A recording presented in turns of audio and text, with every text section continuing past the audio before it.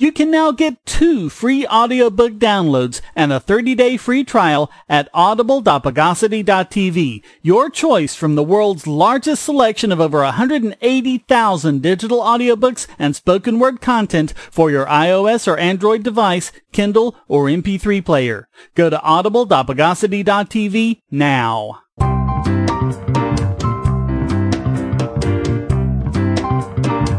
Welcome to the Bogosity Podcast for the week of July 2nd, 2017. The podcast that's revved up like a deuce, another runner in the night.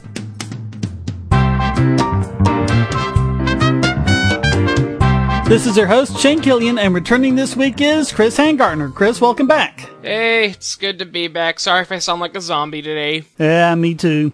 I was okay until the thunderstorms rolled in, and then energy levels went way down. Yeah.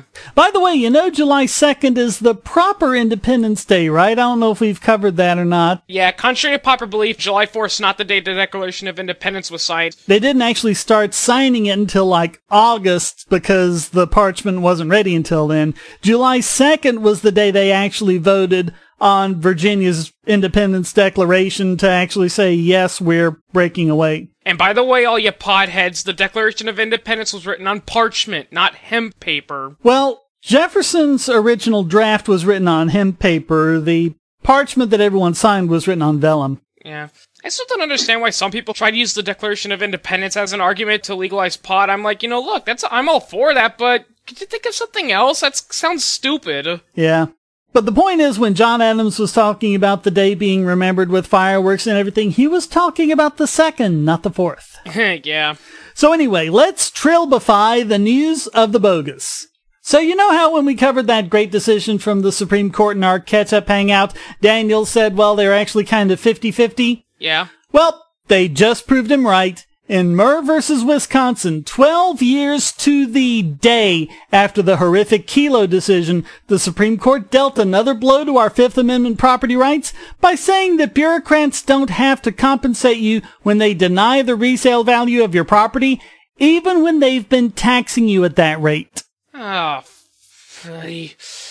it's just like with eminent domain, the government always says, well, we can take it, but we promise to equally compensate you, and they only give you like $50,000 for your house when your house could have been $150,000. Yeah. So, Donna Murr's family owns 2 small parcels of land along the St. Croix River in Wisconsin. They wanted to sell one of the 2 parcels, the one that was left undeveloped, and they had that as kind of a long-term investment since their parents had bought it in the 60s, but thanks to regulations passed in the 80s, they were prevented from doing so. Still, the lot was appraised for tax purposes at $400,000. These regulations made the county the only possible buyer, and the county offered them $40,000, a tenth of what they had appraised it at. Again, that's why you should not have a government monopoly. So they sued, citing the doctrine of regulatory takings, which says the government regulation that overly burdens property rights counts as a taking under the Fifth Amendment, and therefore that the owners are entitled to just compensation. Now, courts have maintained that the doctrine applies to the parcel as a whole. The Supreme Court ruled 5-3 against the Murrs, and Justice Kennedy, writing for the majority, said that whole parcel as a whole thing shouldn't be left to niggling little details like where the property line actually is. Yeah, the politicians, they don't want to hear the details. The Murrs could still sell both lots together, so it actually doesn't count as a taking. Quote, lot lines have varying degrees of formality across the states, so it is difficult to make them a standard measure of the reasonable expectations of property owners. The valid merger of the lots under state law informs the reasonable expectation that they will be treated as a single property. Considering petitioners' property as a whole, the state court was correct to conclude that petitioners cannot establish a compensable taking in these circumstances.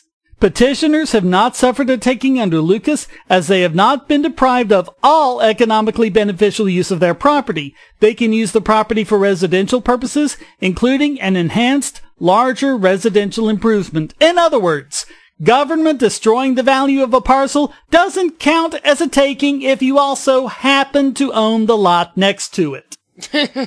Joining Kennedy were Breyer, Kagan, Ginsburg, and Sotomayor. Gorsuch declined to take part, as is the tradition for SCOTUS newbies unless there's a deadlock. Kennedy also ruled, quote, petitioners could not reasonably have expected to use the lots separately because they were charged with knowledge of the existing zoning laws when they acquired the property. Except, as I said, this law wasn't passed until 2 decades after it was purchased. Now listen to this one, quote, "Petitioner's rule would frustrate municipalities' ability to implement minimum lot size regulations by casting doubt on the many merger provisions that exist nationwide today." Oh, well, by all means, if it would frustrate municipalities, then let's just give up our basic constitutional rights. I mean, what do you think that is, the supreme law of the land or something? And that's another reason why I can't buy it when some of those radical leftists say property is theft, and I'm like, if you don't respect private property rights, this is what happens. Yep. Everything you own and love is just up for grabs. And anyone can walk in, take it, or steal it from you and say, I need it more than you do. Justice Roberts wrote a dissent in which he was joined by Thomas and Alito, quote, "Our decisions have, time and time again, declared that the Takings Clause protects private property rights as state law creates and defines them. The majority's new malleable definition of private property, adopted solely for purposes of the takings inquiry, undermines that protection. I would stick with our traditional approach. State law defines the boundaries of distinct parcels of land, and those boundaries should determine the private property at issue in regulatory takings cases." In sum, the parcel as a whole requirement prevents a property owner from identifying a single strand in his bundle of property rights and claiming that interest has been taken. Allowing that strategic approach to redefining private property would undermine the balance struck by our regulatory takings cases. Instead, state law creates distinct parcels of land and defines the rights that come along with owning those parcels. Those established bundles of rights should define the private property in regulatory takings cases. And he also said that there is, quote, "no basis for disregarding state property lines when identifying the parcel as a whole." And so they conclude, quote, "Put simply, today's decision knocks the definition of private property loose from its foundation on stable state law rules and throws it into the maelstrom of public factors that come into play at the second step of the takings analysis. The result? The majority's new framework compromises the Takings Clause as a barrier between individuals and the press of the public interest." That's what they always say. It's in the name of public interest. And Donna Murr herself said, quote, "It is our hope that property owners across the country will learn from our experience and not take their property rights for granted. Although the outcome was not what we had hoped for, we believe our case will demonstrate the importance of taking a stand and protecting property rights through the court system when necessary."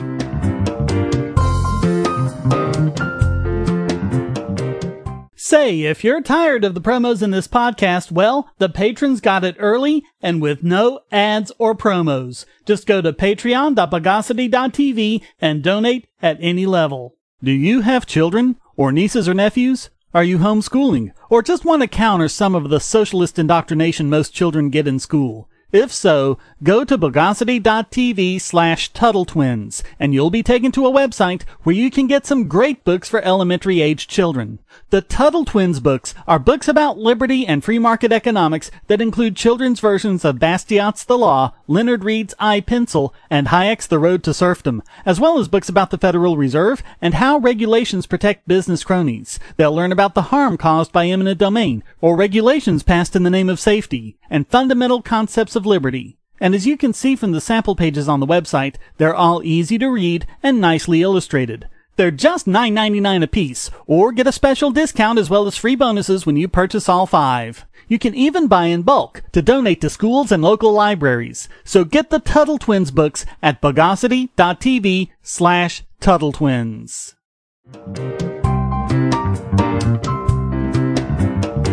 All the crap from fake news outlets like CNN on the supposed threats Russia is to our democracy and puppies and rainbows and all that is good and decent is getting so bad that it's resulted in 3 CNN journalists resigning.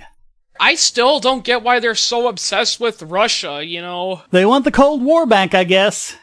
And they say Republicans are the warmongers. Anthony Scaramucci is an entrepreneur and financier whom Trump attempted to appoint director of the White House Office of Public Liaison and Intergovernmental Affairs. A manufacturoversy arose that he was involved in a $10 billion investment scam with the Russians, and he lost his position to George Sikovich instead. Yeah, that was one of the few things I did like about him, was that the people he was appointing for his cabinet and all that, they actually, doing my own research, they looked like really good, legitimate people. Like, I liked Michael Flynn. Yeah. Some of his treasury advisors, were going up, but then the whole Russian debacle set, and then the deep state came in and said, oh, you can't have these guys because at one point they shook hands with a guy who's like a distant cousin of Vladimir Putin's best friend. Or whatever, yeah. Yeah, so he's a danger to national security, so you can't appoint him, Especially Michael Flynn, because Michael Flynn was one of the few commanders that was flat out saying, look, if the United States wants to decrease terrorism and anti-Americanism around the world, we gotta pull out of areas like the Middle East, but... Oh, yeah. But the deep state didn't like that. It's pretty funny because every time I say the deep state, people think, oh, well, you're just being a conspiracy theorist. Well, I'm not like the guy that thinks like the government's controlled by reptilian humanoids. I'm just saying, the deep state, and I just want to clarify this to people, the deep state is kind of like the established status quo, and it's basically all those, politicians in the Senate and Congress. They've been there for years, but they have a lot of connections, and basically their agenda is just to keep things at the status quo, keep America this big imperial superpower, and anyone that comes in your way, you try to manipulate them into stopping. And we've been seeing that in droves. Well, like so many of these stories tying Trump and members of his team to Russia, CNN relied on a single anonymous source. The source described meetings between Trump's team and Russian officials, and on June 14th, the Senate approved new sanctions against Russia based on this meeting. The problem is, there isn't the first bit of truth to it. Wasn't the proof that Saddam Hussein had WMDs from an anonymous tip too? Oh, yeah. And that guy was later exposed to have lied? Mm-hmm.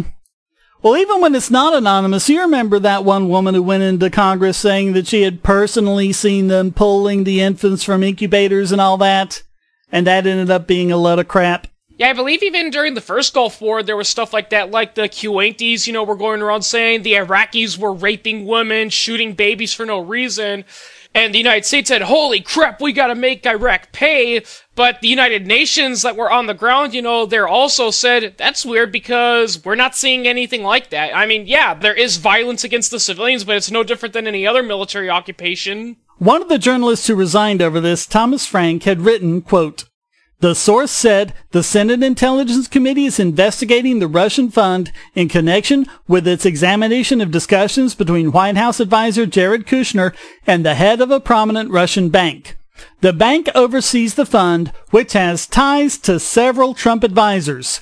Both the bank and the fund have been covered since 2014 by sanctions restricting U.S. business dealings. Frank had written this in an article that CNN has since taken down, but it lives on in the Internet Archive. Frank had named Scaramucci as the Trump team member who met with the Russian fund's chief executive.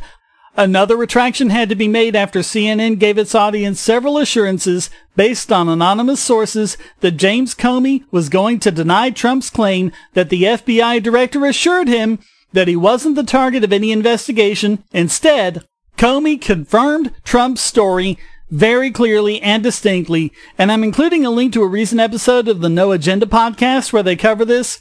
And don't worry, you won't have to listen to the whole 3 hours, it's just the first part, but they play the news media's coverage of what they claim Comey said, and then they play Comey's unedited remarks, showing that the news media kept deliberately editing Comey to make it sound like he was saying the exact opposite of what he actually did. And part of what you'll hear is 3 separate places where Comey said he told Trump that Trump was not personally under investigation. Yeah, that's another thing too, everyone loves to think that Comey being fired, is proof that Trump's hiding something, when if you actually follow the news and look at what Comey's recent activities has been, I would have fired him. Oh, yeah. That guy was completely incompetent and made the FBI from once a well-respected crime-fighting organization into a joke. He wouldn't have lasted 2 seconds in a Killian administration, I'm sorry.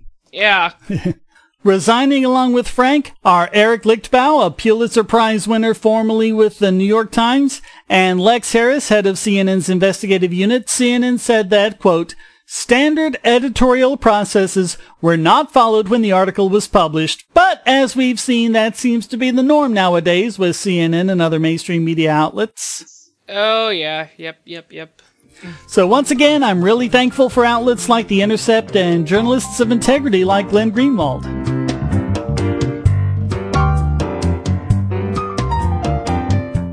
If you're on the Wi-Fi in a coffee shop or hotel, anyone on that network can get your traffic. Do you really trust all of those strangers? For that matter, do you really trust your ISP? A VPN can protect you from prying eyes, disguise your location, and even foil government censors. It's essential in this day and age, so go to vpn.bogosity.tv and you'll be taken to BoxPN. Starting at just $2.99 a month, you can get unlimited high-speed connections to VPN servers all over the world, and they don't log connections, so your privacy is assured. Traveling abroad, just VPN home, and don't worry about what those other governments are doing. Back at home, stop your ISP from traffic shaping and messing with the quality internet access you're paying good money for. You can connect from multiple machines at once, including your smartphone or tablet, and it supports all the secure standards, including OpenVPN and SSTP.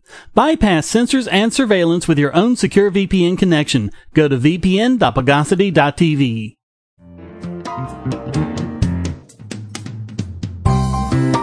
Of course, when you look at what Trump and the Republican Congress have been doing, it's not exactly stellar. In fact, it seems a lot more like welcome the new boss, same as the old boss. Case in point, the Senate GOP healthcare bill, which does not actually solve any of the problems caused by Obamacare, and according to the Congressional Budget Office will even make things worse. Yeah, well, the thing with healthcare and all that is because we've been brainwashed, since we were little kids to believe that healthcare is a universal right and only government can pay for it, that it reaches the point where even it's well established that the universal healthcare program is broken and beyond repair. Every time you propose we need to get rid of it, they say, okay, but what are you going to replace it with? And I'm like, look, it doesn't work no matter what we try. The solution is to get government out of healthcare, not in it. Senator Mitch McConnell had said, quote, "What you need to understand is there are 25 million Americans who aren't covered now. If the idea behind Obamacare was to get everyone covered, that's one of the many failures. In addition to the premiums going up, co-payments going up, deductibles going up, and many Americans who actually did get insurance when they did not have it before have really bad insurance that they have to pay for, and the deductibles are so high that it's really not worth much to them. So it is chaotic. The status quo is simply unacceptable." Yeah, didn't you say that Obamacare messed up your insurance? Oh, big time. Didn't you have to find a new insurance because your old one skyrocketed? Oh, no, I wasn't allowed to have it. Oh. It was not legal anymore under Obamacare. Oh, wow. And it was good, too. It was just a couple $100. It paid for, it didn't pay every time you blew your nose, but I got a couple of well visits a year, a couple of sick visits, and other than that, it was a deductible of a few thousand, but it was good, and it had a pretty good prescription drug thing, too, and, well. Some people argue that this whole bureaucracy in the U.S. healthcare system is why we need, a government monopoly on healthcare, because they're like, well, if it's just the government running, there's no more lobbyists and all that. It's like, have you read, British news press about the NHS? There's a shit ton of lobbying. There's the doctors' lobbies, in fact, even though all the medical care is, government-owned, the medicine is still developed by private companies, so they have a lobby. It's like, the solution is get government out of healthcare, people, not give them power. Well, according to the CBO, quote,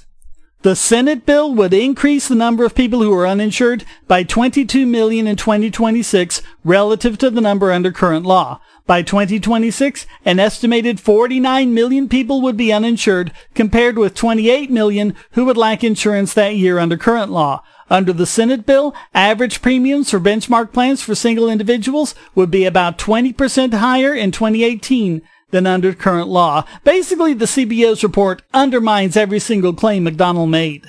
Now, the Senate plan does remove the individual mandate. Sort of. It includes a penalty for people who go without coverage for 63 days by prohibiting them from obtaining insurance coverage for another 6 months. As this Reason.com blog post states, quote, "Republicans did not respond to the failures of Obamacare with a different vision of how the healthcare system should be organized. They did not build a case for policies with different goals about the healthcare system. Instead, they criticized Obamacare for not living up to its own goals, for failing on its own terms. Even in their criticisms, they bought into its premises. They had no policy goals of their own to promote. Hey, look, people, the only solution is government needs to stay out of healthcare. We live in a world where light bulbs connect to the internet, and recent attacks on them prove that your online security is under threat like never before. Not only your websites, but the internet-enabled devices you buy. And the biggest problem is weak passwords. That's why you need LastPass. LastPass allows you to randomly generate strong, unique passwords on the web and on your internet-enabled devices, all protected by one master password. LastPass sets up in minutes and gives you secure automatic logins throughout the web, synchronizing across all your browsers, all your computers, and even your mobile devices, at home, at work, or on the road. It even securely stores sensitive form data, including credit card numbers, backup sensitive documents, software licenses, Wi-Fi logins, and more. And with LastPass Premium, you can get these benefits on other applications, manage passwords for your entire family, and also get priority customer support. Sign up at password.bogosity.tv for a free month of LastPass Premium. Log in securely everywhere using the last password you'll ever have to remember. Go to password.bogosity.tv and get LastPass now. And now it's time to de-rectify this week's biggest bogon emitter. This is from 6 months ago, but then it was just a Hollywood mouthpiece spouting off drivel. But it's become relevant because the World Wide Web Consortium is moving forward with EME, which is encrypted media extensions. Now, encryption is great, right? We want encryption to protect our privacy, except that this name is very deceptive. What we're talking about is DRM, and the W3C is making it a standard for the web. Now, this moron's name is Christopher Levy, and this article is just cringeworthy from start to finish, but it now appears to be the argument of the day, the driving force behind what the World Wide Web is becoming. Quote, in a nutshell, the EFF and Cory Doctorow both believe that Hollywood and content creators at large don't have the right to secure their digital media content by using DRM.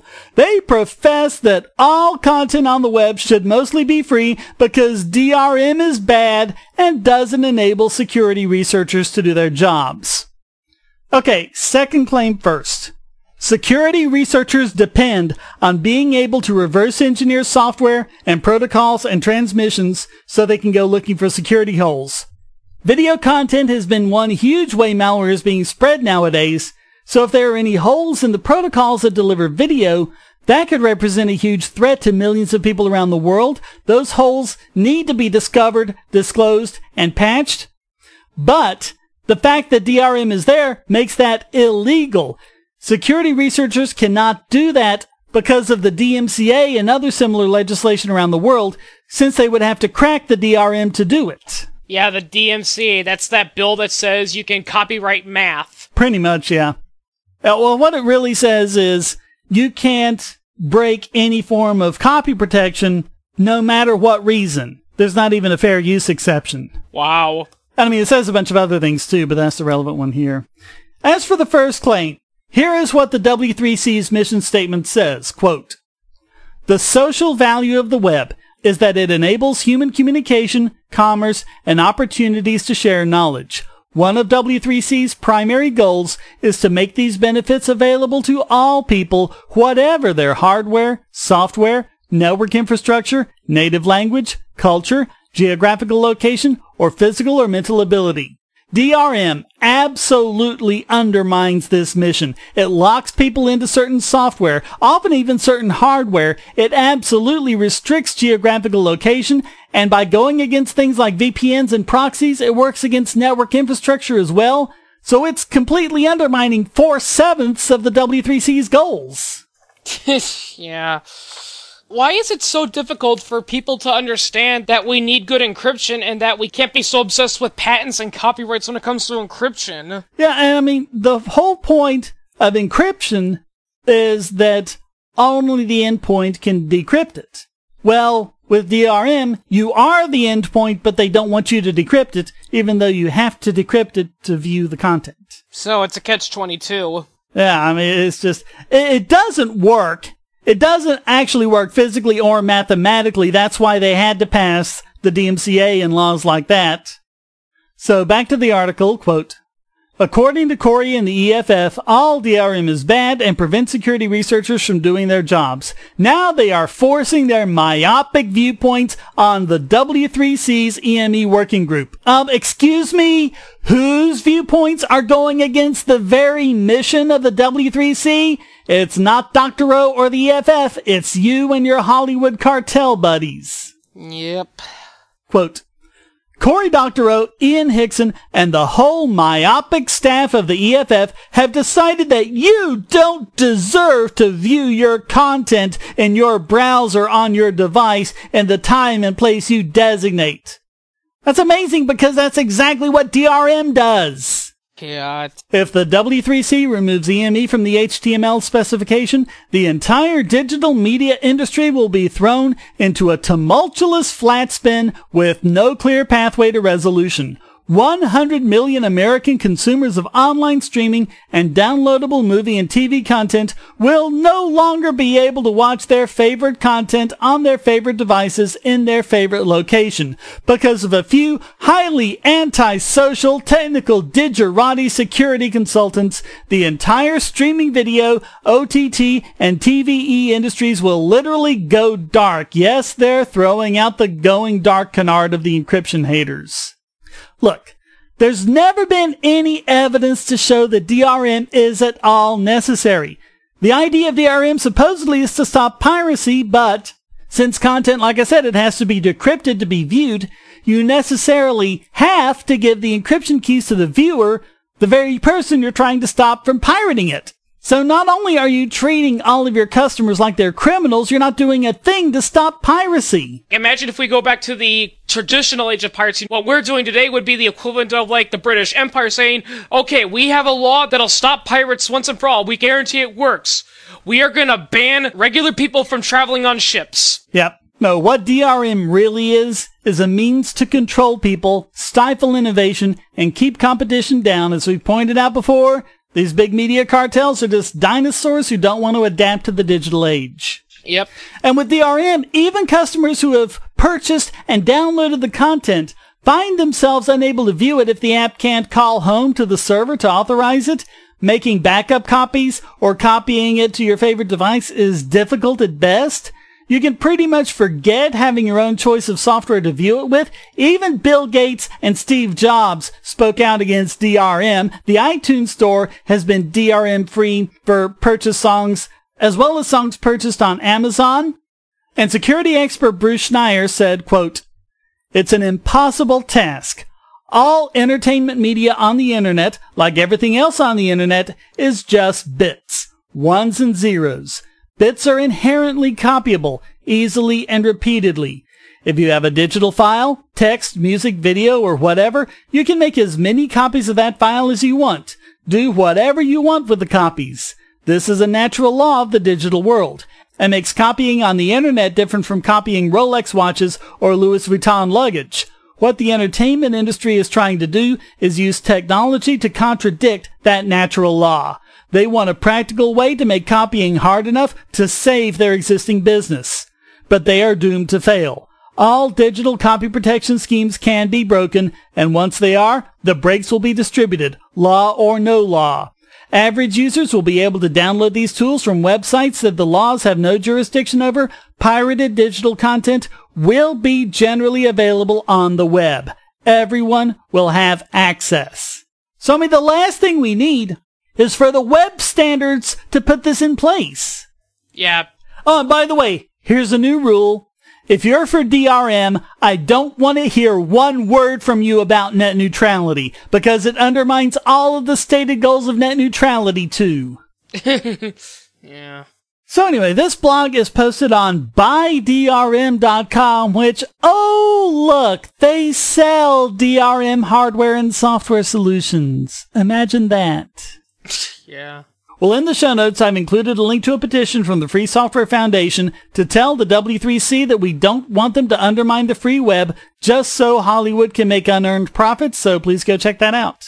But it's just incredible how Christopher Levy is accusing Dr. O and the EFF of doing exactly what DRM does in the first place. And so that can mean that only Christopher Levy could be this week's biggest bogon emitter.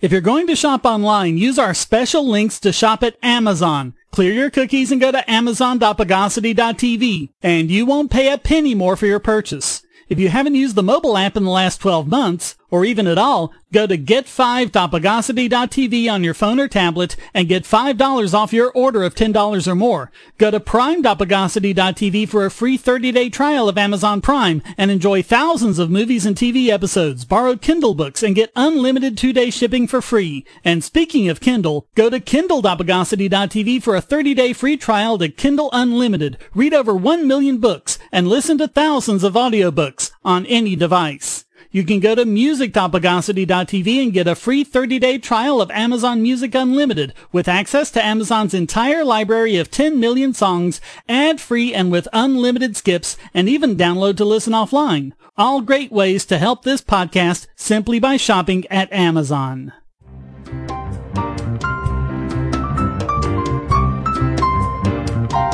And now let's rebug this week's Idiot Extraordinaire.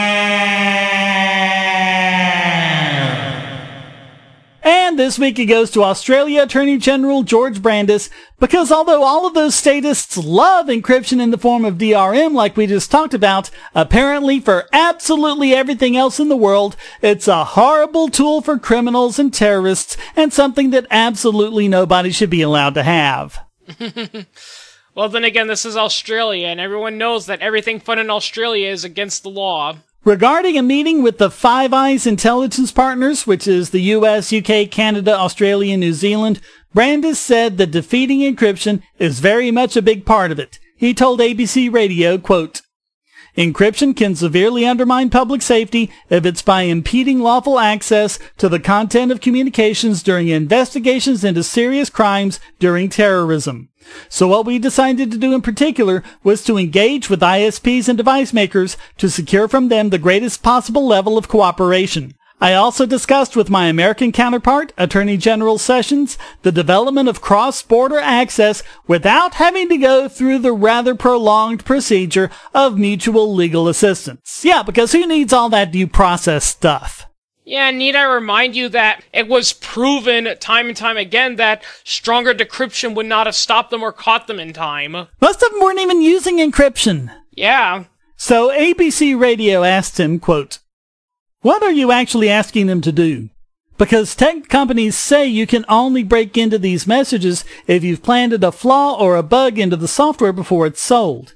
Is that what you want the device makers to do?"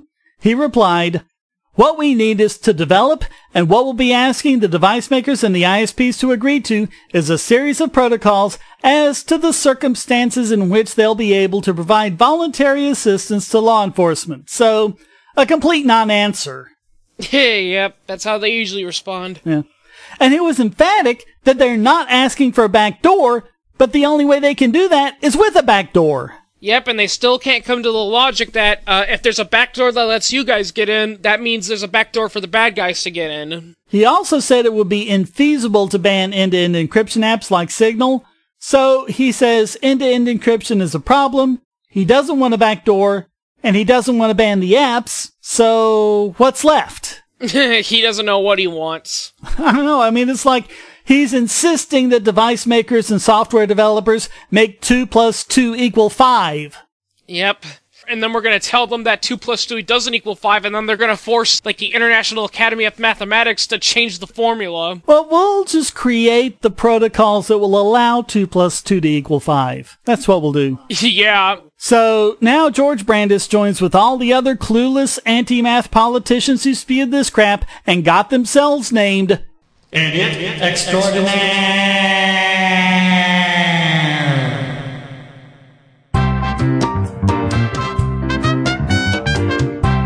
Well, that wraps up this You There, Computer Man, Fix My Pants edition of the Bogosity Podcast. Come join the discussion at forum.bogosity.tv and feel free to send a question, statement, news article, or rant in text or audio to podcast@bogosity.tv. This podcast depends on you to keep going, so please donate using the links on the website or the QR codes in the thumbnail, or become a patron at patreon.bogosity.tv and get the podcast and YouTube videos early and without ads or promos. Thank you for listening, and thanks to Chris Hangartner for joining me. Good to be back. Can I go back to sleep now? Sure. Until next time, here's a quote from Lawrence Lessig. Creation always involves building upon something else. There is no art that doesn't reuse, and there will be less art if every reuse is taxed by the appropriator. Monopoly controls have been the exception in free societies. They've been the rule in closed societies. The Bogosity Podcast is licensed under Creative Commons Attribution Non-Commercial No Derivatives 4.0 International License.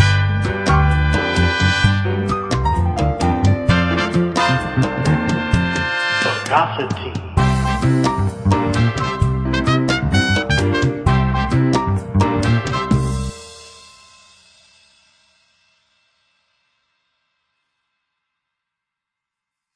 Want answers to creationist claims against evolution? Would you like to know more about evolution yourself, or even engage creationists more directly, with actual peer-reviewed sources to back you up? My book, How Evolution is Scientific, is designed to show the basics of evolutionary theory and how it is so well supported using the scientific method. It's impeccably sourced, with references to the actual scientific material, and is arranged using the creationists' own criteria of what is scientific. Using their own arguments against them, see how evolution is scientific, but creationism is not, based on observations, accurate predictions, logic, and evidence. Get answers to common creationist claims, and even a primer on abiogenesis, the start of all life. It's all in my book, How Evolution is Scientific, available at Amazon and on Kindle, EPUB, and PDF as well. Get How Evolution is Scientific and never be taken in by creationists again.